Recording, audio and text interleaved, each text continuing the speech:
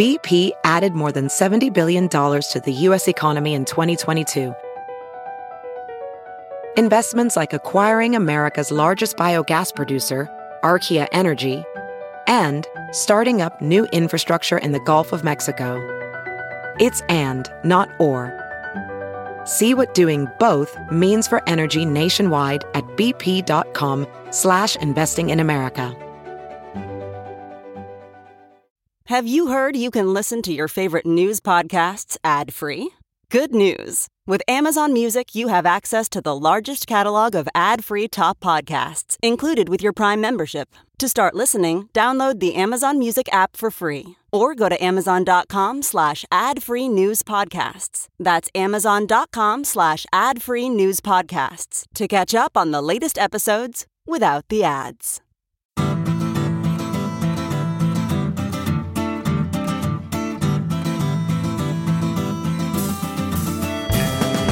Welcome to the Sinica Podcast, a weekly discussion of current affairs in China, produced in partnership with SupChina. Subscribe to SupChina's daily access newsletter to keep on top of all the latest news from China from hundreds of different news sources, or check out all the original writing on our website at supchina.com, including reported stories, editorials, and regular columns, as well as our growing library of videos and, of course, podcasts. We cover everything from China's fraught foreign relations to its ingenious entrepreneurs, from the ongoing repression of Uyghurs and other Muslim people in China's Xinjiang region to China's ambitious effort to eliminate poverty. It's a feast of business, political, and cultural news about a nation that is reshaping the world. I'm Kaiser Kuo, coming to you as I have for the past, 40 weeks from my home in Chapel Hill, North Carolina. Jeremy Goldkorn is leading a band of desperados in a daring heist of a Pfizer truck laden with vaccines and is unable to join, but he sends his regards.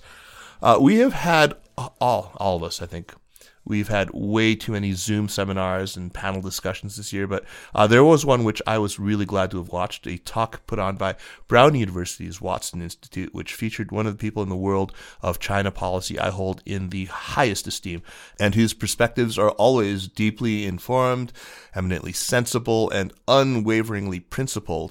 Ryan Hass is Armacost Chair at the John L. Thornton Center at the Brookings Institute, Senior Advisor at the Scowcroft Group, and Senior Advisor at McLarty Associates. Ryan was formerly China Director at the National Security Council during the second Obama administration, and we're delighted to have him back on Sinica. Welcome back, Ryan. Great to see you, man. Thank you, Kaiser. It's really a pleasure for me to be back with you. Ryan, I wanted to start by talking about some of the ideas that you put so well in that talk I just referred to, the one at the Brown Watson Institute last month, because I think that the way that you laid these ideas out was just really clear and really sensible. The first thing that you did was to tackle the question of what the structural issues are at the heart of the tensions between the U.S. and China. I think we can mostly agree that they're not merely cyclical, but indeed structural issues. You looked at three sets of explanations that have been on offer. One set that's basically rooted in a kind of Cold War-style ideological conflict, the one that's been put forth by Pence in his Hudson Institute speech back in October 2018, and by Mike Pompeo in subsequent speeches. The second is one that sees kind of mechanistic, inexorable historical trends at work, and these ideas are ones like the realists like John Mearsheimer, and I think you would include Graham Allison with his Thucydides trap stuff. They assume that there's been a fundamental shift in relative power, and there's a lot of assumptions in there, of course, but then there's this third, which basically sees this collision of America's interests and China's ambitions, but it's predicated on certain assumptions about what those ambitions are, about the scale and the scope of those ambitions, and on the assumption that you can just draw a line between what China does domestically, how it behaves domestically, and how it will act internationally. I thought it was really a great way of looking at these issues. It would be valuable, though, I think, to look at these three sets of explanations and tell our listeners what you think they get wrong, because I thought that was just such an interesting way of approaching this. Well, Kaiser, first of all, thank you for tuning into the talk at Brown University. One of the silver linings of this COVID era is that in normal circumstances, I would be speaking to a group of people that would be physically present in Providence. But with the age of Zoom, we all get to connect. On the three explanations and where I find trouble with each of them. The first, on deepening ideological divisions. It's an interesting, sort of seductive argument that talks about how the United States and China are oppositional to each other in sort of a compelling way, but it doesn't explain how the United States and China managed to deal with these ideological divisions that have been with us since President Nixon set foot in China for the first time in 1972. We were able to manage those ideological divisions throughout this entire time, and it's difficult to digest the idea that all of a sudden now these ideological divisions have become so acute that we are incapable of managing them. So I struggle a little bit with that explanation. On the second basket of explanations that you talked about, the sort of the mechanical or inalterable features of shifts in relative power, I have a few challenges. The first is, as you suggested, I'm not convinced that the Peloponnesian Wars in 400 BC are the best guide for understanding the U.S.-China relationship right now. Second, these explanations don't really account for the role that leaders play and the decisions that they have made that have brought the relationship to this moment, or allow for the possibility that different decisions by different leaders could push the relationship in a new direction. Right. I don't buy the notion that two nuclear powers are driven solely by the logic of power maximization and are indifferent to any other risks in pursuit of relative gain against each other. And so I expect that this argument will fade a little bit in its salience post-inauguration. And then on this third big basket of explanations about the irreconcilability of U.S. and Chinese ambitions and interests, it leads you to think of the relationship as a deep ideological and philosophical struggle where there will be a winner and a loser, and the United States cannot afford to give an inch anywhere at any time because doing so would help China gain ascendance at America's expense. It leads to, I think, very monochromatic thinking about China as this monolithic actor with a single unitary purpose and ambition and 1.4 billion people marching in lockstep in pursuit of that ambition, which I think is a bit overstated. It also relies upon, 10-foot tall syndrome, this idea that every Chinese grand plan will be realized, all at America's expense. And so it really pushes us, or those who are drawn to this argument, to think about ways to undercut China in order to protect America's place in the world. And I'm just not convinced that that is the healthiest or the most productive angle of approach for dealing with a really complex relationship such as the U.S.-China relationship. All three of them are a bit too zero-sum for my way of thinking in any case. You suggested that part of the reason why these explanations, though, have gained traction is that it's just been really difficult for anyone in the U.S., including the traditional advocates for engagement, the advocates for the relationship, to speak up against them. People like you and like me. I mean, I think a big part of the reason that it's been difficult is that Beijing has made it. So I think we can both easily enumerate many of the ways that Beijing's done that, and we can go into that if you'd like. But there are other factors as well that have made it really hard to defend the relationship. I mean, sizable shifts in the attitudes that Americans have toward globalization, toward trade. When we spoke last time, we talked about how it was the political center in the U.S. that was still sort of where you could find defenders of engagement and of globalization. Has that changed? I mean, with someone often regarded as the ultimate centrist now coming into office, can the center now hold? Well, we will find out. I don't know the answer to that, but I'm much more confident that the center can hold now than I was 6 months ago at this time. Right. The reality is that there is sort of two schools of thought about how to deal with China. One is, like we were talking about, this idea that the United States and China are locked into some deep ideological and philosophical struggle. And the other is that the United States and China are the two largest actors in the international system. There's going to be intense competition given our irreconcilable differences in certain areas, our competing governance systems.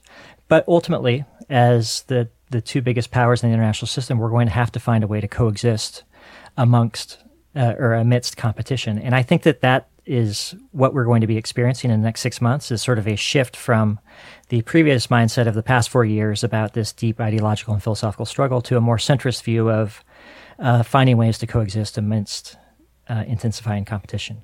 Yeah, let's hope so. We talk about those last 4 years now. Let's start with the negative lessons of those years. I mean, what are the things that the Trump administration just manifestly did wrong, that did not produce the intended results? As you survey the scene now after 4 years of Trump, how bad does that damage look, not just with China directly, but also with our relationships with key allies in the region and around the world? Well, as I've been thinking about this question, I've sort of been thinking about it at two levels. The first is sort of the policymaking level. How has Trump left things for us? And from that perspective, I think the Trump administration has done a bit of a service to its successors in the sense that it has raised awareness at home and abroad of the challenges that China poses. It has shaken things up and created a lot of space for new innovative thinking about how to approach the relationship. And it has tested the proposition that the United States could compel China to change its governance or its economic model under the weight of escalating unilateral pressure. We've run that experiment now for 4 years, and the results sort of speak for themselves. The United States is not going to change China any more than China is going to change the United States. But in terms of the overall relationship itself, I think where Trump will leave things is with a highly toxic, highly dysfunctional relationship. It's become pretty evident that that the level of disdain that both sides have for each other, the levels of contempt that both sides have for each other, it's no longer concealed. It's out in the open. Both sides are daily reaching for ever more colorful rhetoric to sort of insult their counterparts. And there's been a real flair for name calling and finger pointing in both directions about the relationship. So it's a very toxic environment right now in the U.S.-China relationship that is being compounded by the dysfunctionality of it.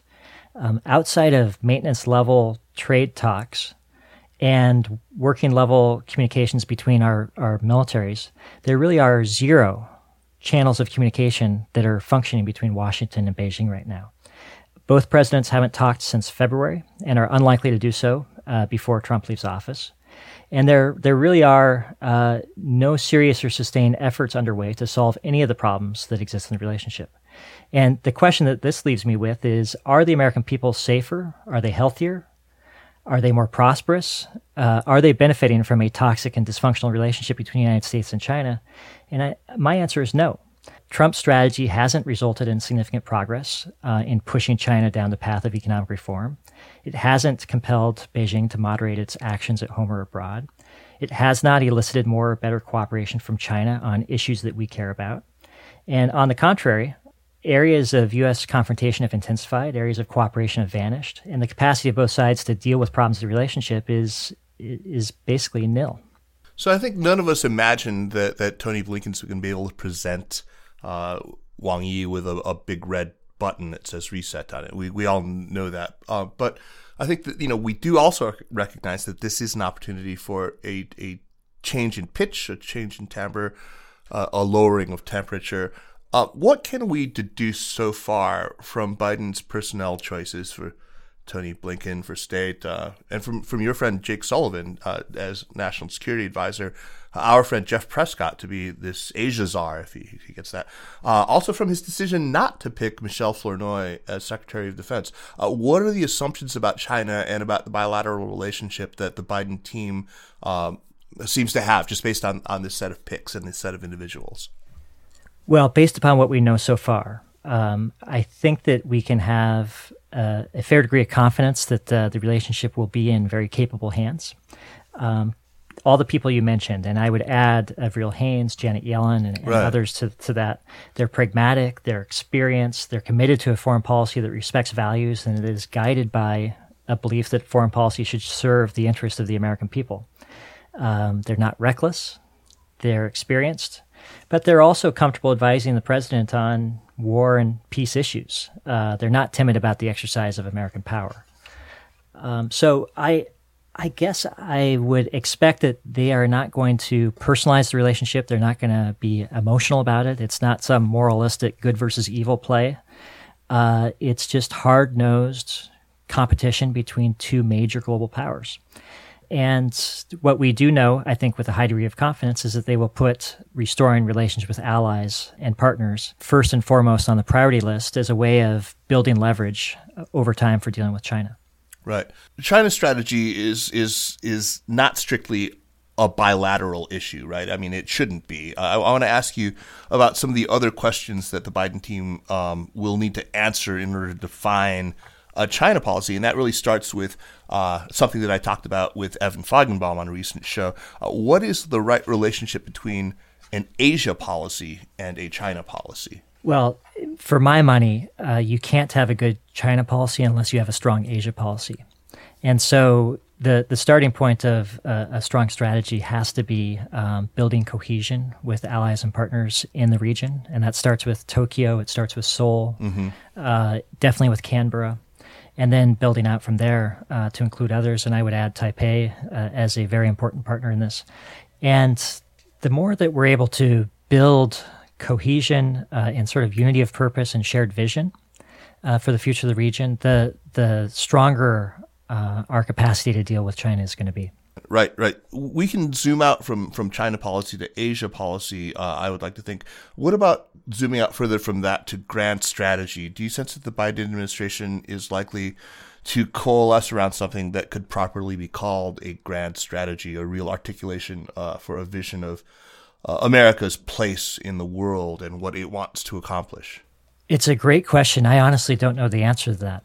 I know a lot of people are excited about the idea of elevating democracy promotion to sort of the center of American foreign policy, or I should say returning it to the center of American foreign policy. And I think that will be important, but that in and of itself is not a grand strategy.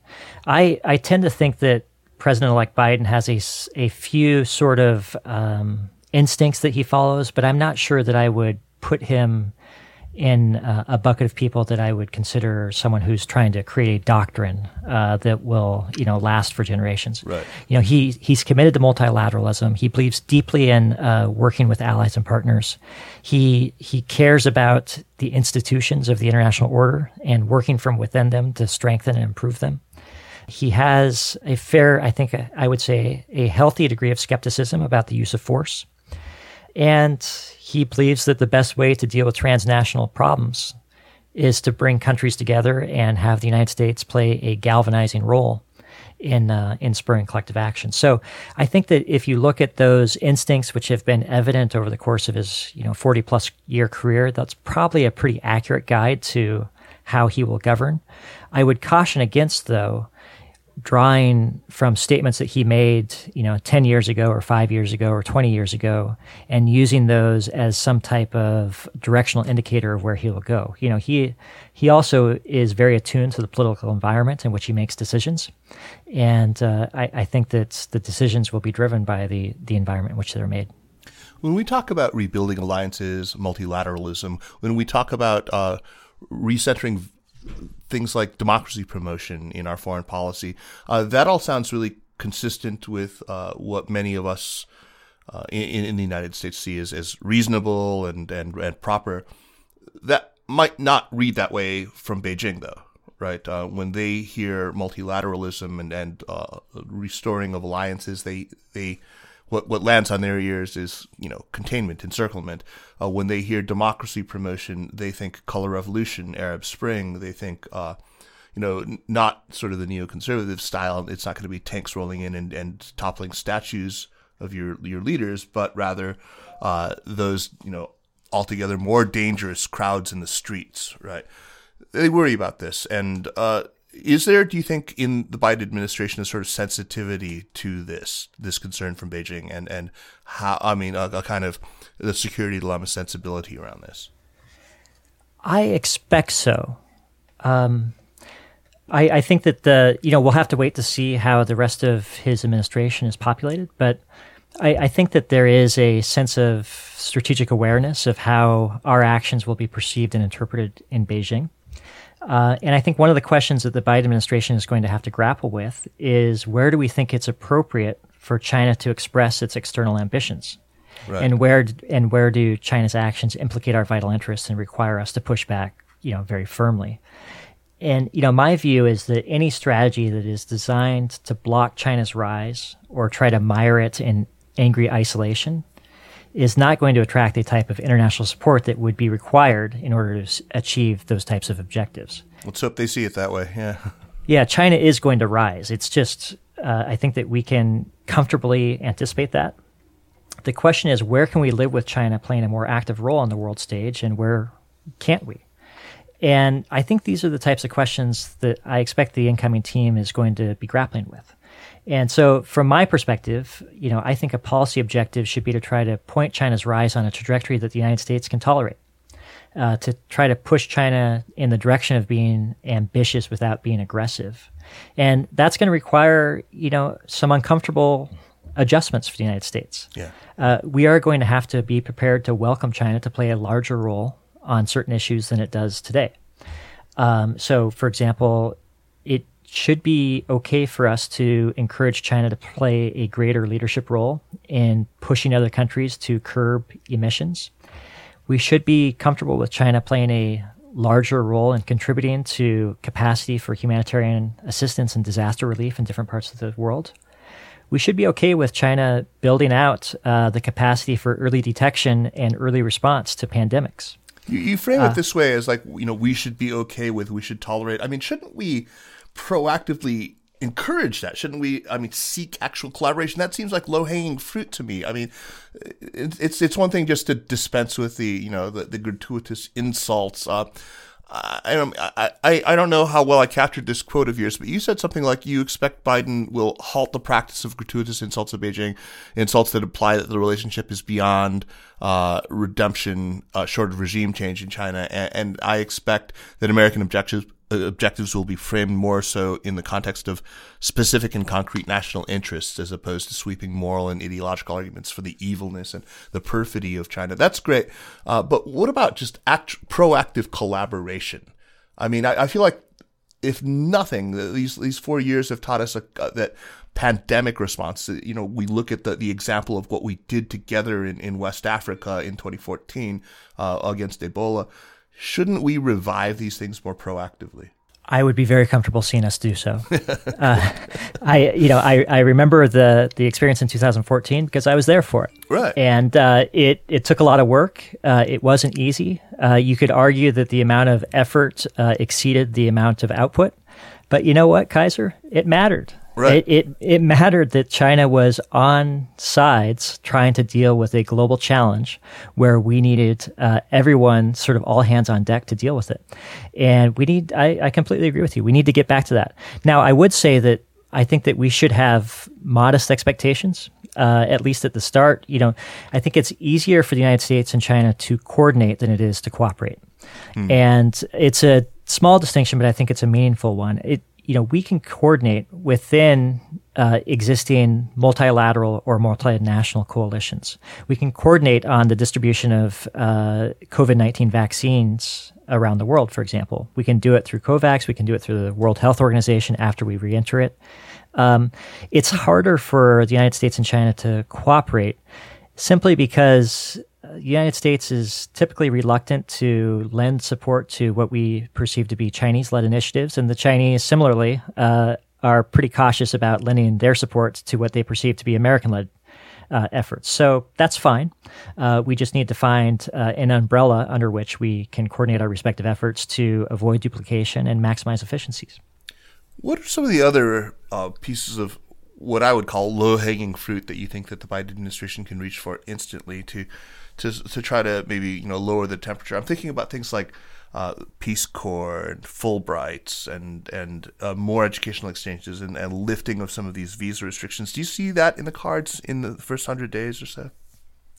I don't know what the timeline will be for it, but my expectation is that the Biden administration will view America's openness as one of its core strengths. Mm-hmm. And as part of restoring openness to the outside world, we will dispense with some of the stupidity that encumbered us over the past couple of years. There was no advantage to be gained for the United States by suspending the Fulbright program or Peace Corps. And so I think just as part of getting back to some of the principles that have guided our country for a long time, these issues will get taken care of. Yeah. So obviously, bilateral relationships are very much a two-way street, and much of what happens is going to depend on how Beijing responds. Are we seeing any signs right now from Beijing about how they intend to approach the new administration? And what would you look for? What would you interpret as signs of a desire on Beijing's part to lower the temperature?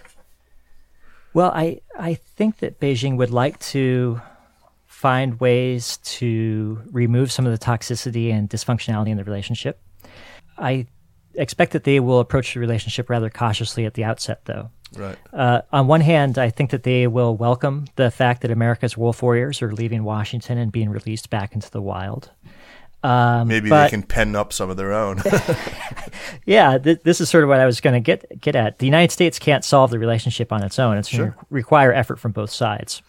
And the question mark really is, I think we can all be reasonably confident that the Biden administration will make some fairly meaningful adjustments to our approach to the relationship. It's easier for the United States to do that because we're experiencing a transition in administrations. China is not. And, it'll be interesting to watch, for example, when Donald Trump was in the White House, President Xi sort of had a built-in alibi for the downturn in relations. He could sort of shrug his shoulders and say, look, the guy I'm dealing with, he doesn't just blow things up with China, he blows things up with everyone. It's not my fault. Right. But when Trump leaves office on January 20th, so does that excuse. And it's also worth keeping in mind that China has some pretty meaningful events for itself on the horizon. It has its 100-year anniversary of the founding of the Chinese Communist Party in July 2021, the Winter Olympics in February 2022, and the Party Congress in the fall of 2022. And each of these events has, serious symbolic significance inside China. And Beijing is not going to want them to be overshadowed by a rupture in the U.S.-China relationship. Right. And Xi Jinping is entering his own re-election season right now. And so we have to chuckle when we say that. Yeah. So reselection. That's right. Xi Jinping is going to confront a choice. Is he willing to invest the political and personal capital needed to cool things down with the United States and keep them at a manageable boil? Or will he go the other way and stoke nationalism and wrap himself in a blanket of populism? Consequences be damned. Right. I was chatting with Anant Krishnan, who was a reporter for The Hindu for many years, about the Ladakh situation. And he brought up something, really interesting observation that a Chinese diplomat once proffered, and which I think is really applicable to a lot of China's fraught relationships. He said that India believes that addressing or even resolving the specifics of the disputed borders in Arunachal Pradesh or in Aksai Chin, addressing the actual lines of control and the borders themselves would be a necessary condition to improving the overall relationship. But Beijing's approach has always been that we should first improve the overall relationship, and that will lead naturally to a resolution of the concrete, border issues. My sense is that Beijing, they're always like that. Beijing's more likely to respond positively, even with, more sort of substantive concessions, if there is a strong signal from DC that it wants to lower the temperature. That's my read from just having, lived in China for a long time and read a lot. But is that your sense too? Is that the case from your experience in the administration? Well, sure. The Chinese interlocutors I've dealt with often talk about the overall environment for the relationship. If the environment is constructive, if there is a sense that there is respect that goes in both directions, if the United States is seen as not standing in opposition to China's rise, but trying to shape it in a direction that we can live with, then there is much more space for both countries to deal with issues in the relationship and to explore areas where it is in our self-interest and their self-interest to coordinate our respective actions. But if the relationship is toxic, there's really not a lot that can be done. Right. Do you think that Biden's election has shifted the sort of balance of power, as far as there is one, between the more hawkish and dovish elements within the Beijing leadership? Do you think that it's maybe shifted the calculus viewed from Beijing? It's a great question. I don't think we know the answer to that yet. What we've been able to watch from outward or external signals hasn't been terribly encouraging, in the sense that China's official spokespeople and Chinese media have continued to be pretty aggressive in the rhetoric that they're using.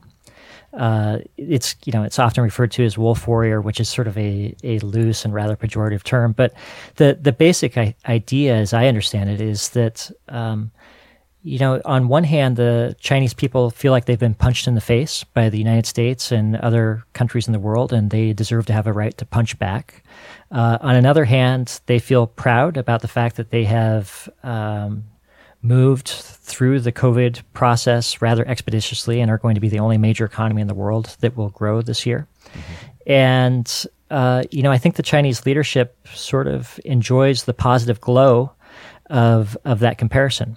And so there is a tension, though, because at the same time, many experienced foreign policy hands in China recognize that these messages don't travel well. The ones that the Chinese are telling themselves just don't travel well overseas. They alienate China from many other parts of the world. And they're a pretty marked departure from the low-key, subtle, subdued approach that China exercised for much of the 40 years of its rise. And they worry that it will be alerting and antagonizing to the rest of the world. And so there is a tension inside China's foreign policy making process right now. Thus far, the tension has sort of broken in the direction of what serves China's domestic interest, serves its overall interest. But we'll have to continue to watch that space. Right. I mean, it's particularly worrisome to see, the massive spat that's happening with Australia right now. I mean, you would think that it was just an ill-chosen time to do this, and you'd think that they would try to sort of capitalize on this good feeling that's coming out of DC right now. But this seems to have been. I mean, to me, it's a terrible miscalculation. But what signposts should we watch for in coming months to get a sense for what Beijing's thinking? Well, I agree that, just to go on back to your point for a second on Australia, I think it's a real miscalculation on Beijing's part to do this at all, but especially to do it right now. If they were, wise about this, they would create and preserve space for Biden to settle in and establish his own approach to the relationship, rather than forcing him to react to events that tend to confirm the Trump administration's diagnosis of China's behavior, its intentions, and its ambitions.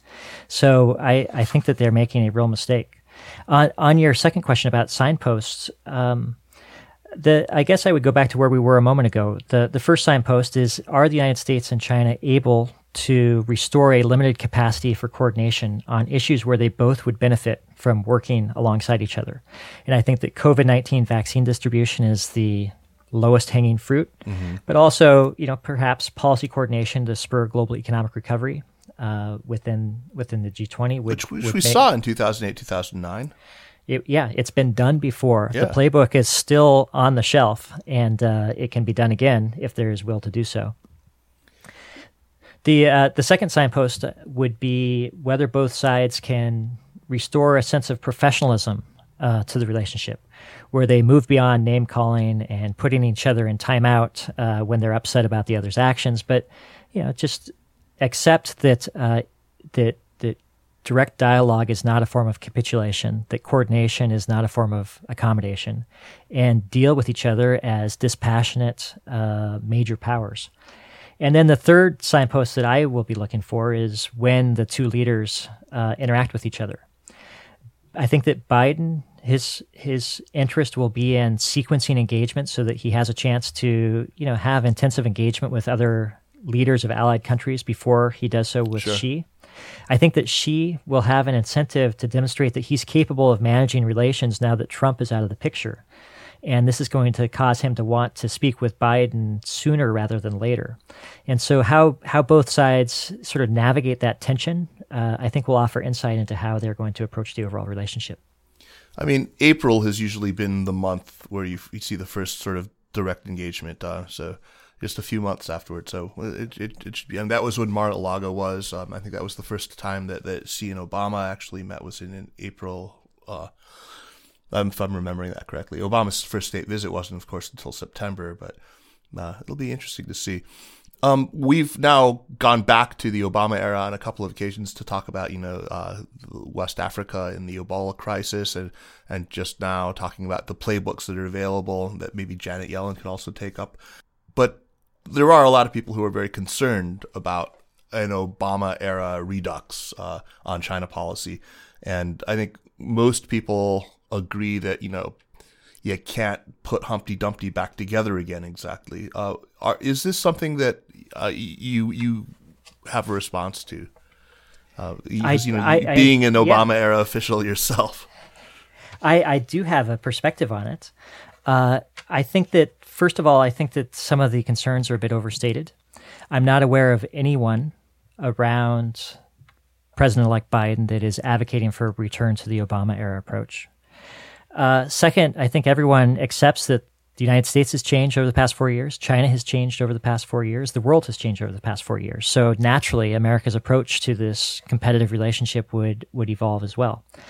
And just more broadly, I think that if you feel that Obama was too conciliatory and Trump was too confrontational, well, Biden's approach may be more comfortable, because I think that he will comfortably reside in between those two approaches. Yeah, well, let's hope so.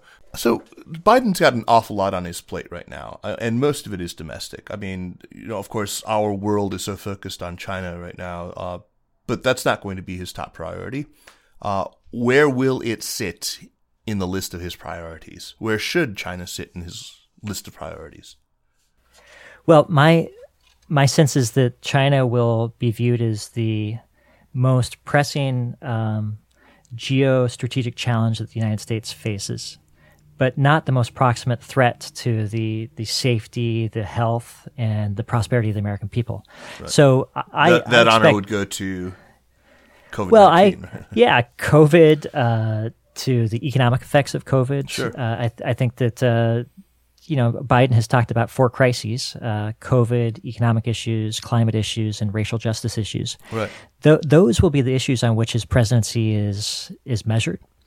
And how well he does in dealing with those issues, I think, will go a long way to determining how effective he will be in generating leverage to deal with China. And so China will fit into Biden's hierarchy of priorities to the extent that it intersects with those major crises that he will inherit upon entering office. But to the extent that he, approaches China on climate issues or on COVID issues, it's not to try to find some salvation or cushion for the relationship. It's because we have a self-interest in getting China to do things that will help us address the problems that we confront. And that's, I think, the general orientation that I expect the Biden administration will take towards China at the outset. But I do think that there will be, some notable points of departure from the Trump administration. A lot of people like to talk about how the Trump administration is boxing the Biden administration in on China and locking them into a confrontational approach. I'm a bit skeptical of that argument. I think that Biden will have plenty of agency when he enters office to chart his own path for dealing with China. And I think that, one of the points of departure will be that the real focus will be on restoring America's sources of strength. Its international prestige, its alliance network, its domestic dynamism. I think that there will be a lot of efforts, like we've talked about, to return values promotion to the center of American foreign policy. And that will have corollary effects on the China relationship. It'll put stress on things like Hong Kong and Xinjiang. I think that there will be a real effort to aggregate the influence of America and its allies for dealing with China. And this will require us to meet our allies where they are on China, rather than, trying to mobilize the world and, to array against China in some fashion, which I'm not sure is a possible option. I'm not aware of any country that wants to join a containment effort against China, for example. Right. But lastly, I think that there will be a real effort to preserve some space within this highly competitive relationship for us to work together on all the issues that you've raised and we've discussed. One of the most difficult issues that the Biden administration is going to face is dealing with, as you just said, the issues of Xinjiang and Hong Kong. These are very different issues, of course. In some sense, the Trump administration has bequeathed a couple of tools. For example, entity list that has been used, not only just to sort of, thwart the Huaweis of the world, but also to punish companies that the Trump administration has identified as having been complicit in the atrocity that's going on in Xinjiang. And there are many people who oppose Trump and have opposed everything about Trump, but have embraced this idea of using the entity list. How do you feel about this? I mean, what are some of the other tools that are available to the U.S. if it wants to do something meaningful about Xinjiang? Maybe this is a difficult one. Yeah, this is a hard one. And you and I spoke about this last time you had me on your show, and I'm heartbroken about it. I was the reporting officer for Xinjiang when I served in our embassy in Beijing. Right. I've traveled to every corner of Xinjiang. And this isn't an abstraction. This is something that, affects me at a deeply personal level. Look, I wish that I had a better answer to your question. I'm disappointed in myself that I don't. But the way that I've been thinking about it is that our goal should be to make things as uncomfortable as possible for Beijing to maintain its current posture of repression in Xinjiang. And the more that we can keep an unblinking eye on what's going on there, to make it a standard feature of every discussion that we have bilaterally with the Chinese, to be specific about our concerns, to be willing to be both public and private in expressing those concerns, to urge like-minded groups of partners to coordinate with us on public and private messages to the Chinese, to push the United Nations to send a special rapporteur to Xinjiang, to make China block it. These things won't change the situation in Xinjiang overnight, but hopefully, with time, it will accelerate the process of China coming to the conclusion that the current approach that they're on is causing more costs than benefits, and that there are more effective ways to address the concerns that they state that they have. And what about Hong Kong? A very different issue, but some of the same tools have been invoked. A sort of global Magnitsky kind of an approach now, punishing people who are directly involved in the control, who are involved in the passing of the national security law. How do you feel about that?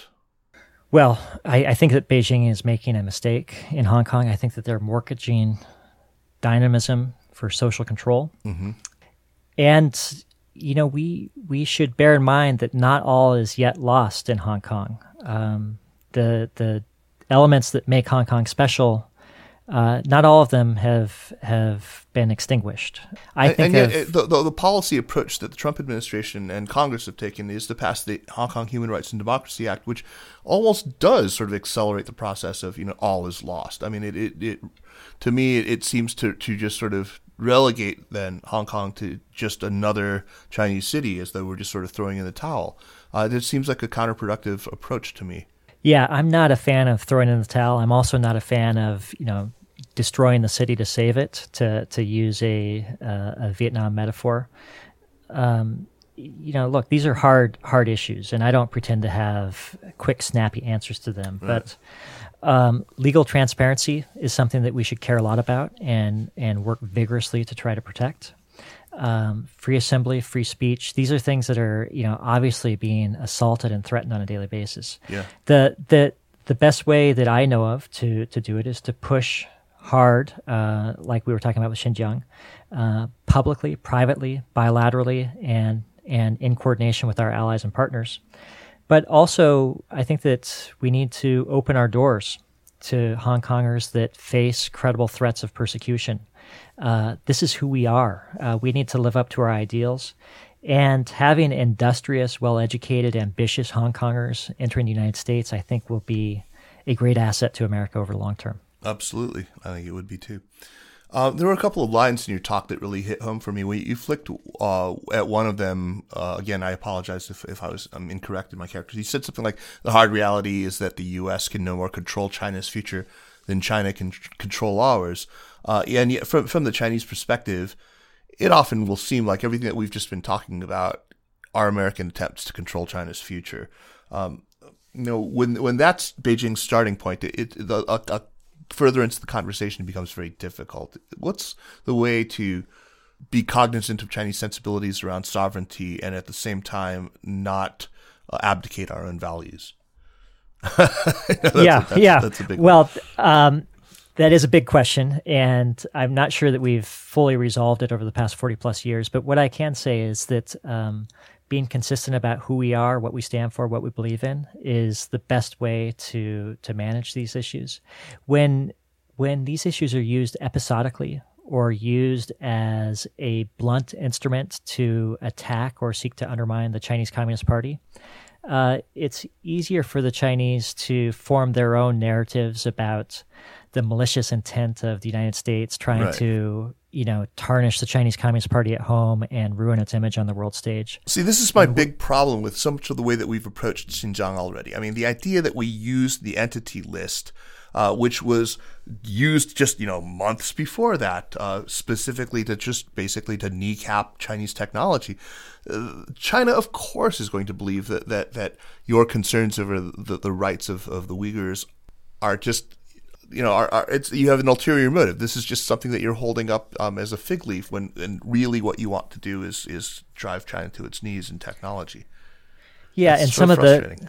the most effective interlocutors that I've had the privilege of watching have also been willing to be open about America's own imperfections. That we don't approach these conversations from a position of perfection. We have our own challenges that we're dealing with, but we're doing it in an open, transparent manner and trying to move our country forward, and that we're motivated by trying to see that the Chinese people have the opportunity to realize their own potential. So the more that we can frame what we're talking about in terms of the values that we're trying to uphold and advance, and less in the sort of attacking mode that has been prevalent in the past several years, I think the more traction our message will get. Will it change Xi Jinping's mind tomorrow? No. But will it be harder for him and those around him and those inside China to ignore? I think so. Another line that you had in that talk for Brown, which was just so good, was you said ultimately this contest will come down to which governance system delivers better results and performs better, and may the best governance system win. Which won you a lot of plaudits. I mean, it's great, but when you look at the situation right now, especially from Beijing, there's less and less question of which governance system is delivering results, especially when they look at COVID-19, when they look at 300,000 deaths in the United States, when you look at the United States with a tiny fraction of the world's population accounting now for a full fifth of COVID cases. And they look at that, they look at another, issues like carbon emissions reductions, where China can't claim that it's the world's leader in this, of course, and it's still the world's largest carbon emitter by a huge margin. But China has been really, really ramping up its renewables. Solar just passed wind for the year 2020 as the largest renewable contribution to the energy mix in China. There's a lot to look at, and a lot of enthusiasm for this idea of sort of coercive environmentalism, and that has dovetailed with this narrative about the importance of government-led top-down responses to pandemics. China's feeling pretty confident about its own system right now, and the worry, of course, is that its approach is resonating with a lot of third countries that are watching and making their own decisions about how to govern going forward. What do we have going for us right now?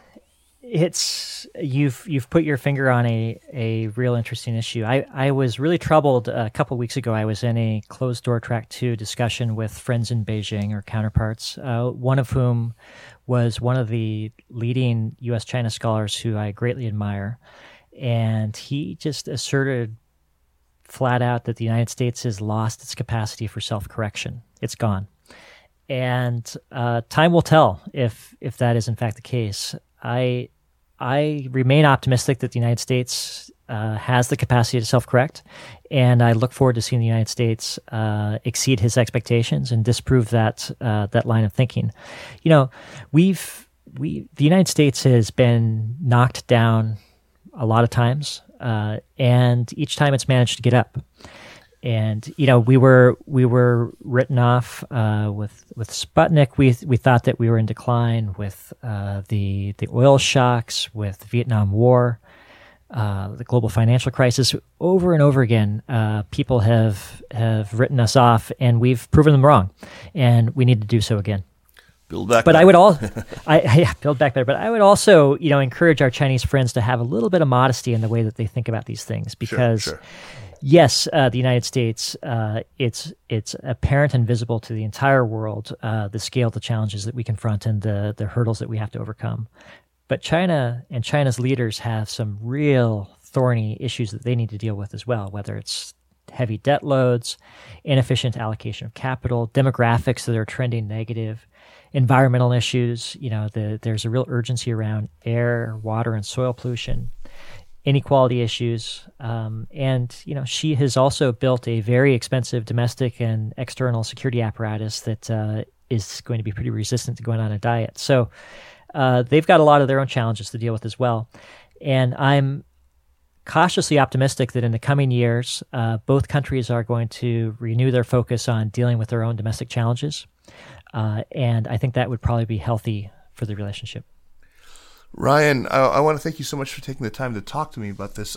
It's always such a pleasure to be able to zoom out and look at the big picture stuff with you. I mean, it's fantastic. I look forward to having you back on, and I hope and pray that there is a place for you in this new administration, because boy, do we need people like you. Let's move on now to recommendations. Before we do that, I just want to quickly remind listeners that the Cynical Podcast is powered by SupChina, which means that the best way to support what we do with the podcast and the other shows in the network is to support SupChina by subscribing to our Access newsletter. Just $88 a year, and there's always some promotion or another going on, so you can email me, and I'll make sure that you get the best one.